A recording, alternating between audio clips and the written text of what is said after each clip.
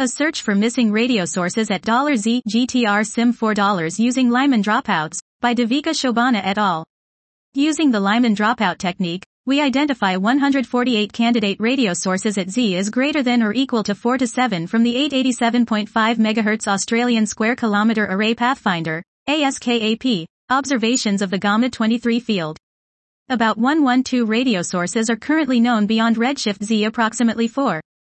However, simulations predict that hundreds of thousands of radio sources exist in that redshift range, many of which are probably in existing radio catalogs but do not have measured redshifts, either because their optical emission is too faint or because of the lack of techniques that can identify candidate high redshift radio sources, HZRSs. Our study addresses these issues using the Lyman dropout search technique. This newly built sample probes radioluminosities that are 1 to 2 orders of magnitude fainter than known radioactive galactic nuclei, AGN, at similar redshifts, thanks to ASKAP's sensitivity.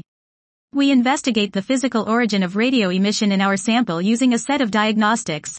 I. Radioluminosity at 1.4 GHz, E. 1.4 GHz to 3.4 flux density ratio, E. Far IR detection, IV, WISE color, and V. SED modeling. The radio IR analysis has shown that the majority of radio emission in the faint and bright end of our sample's 887.5 MHz flux density distribution originates from AGN activity. Furthermore, approximately 10% of our sample are found to have a 250 detection, suggesting a composite system.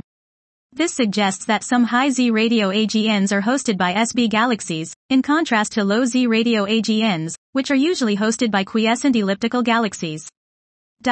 This was a search for missing radio sources at $Z gtrsim4 using Lyman dropouts, by Devika Shobana et al.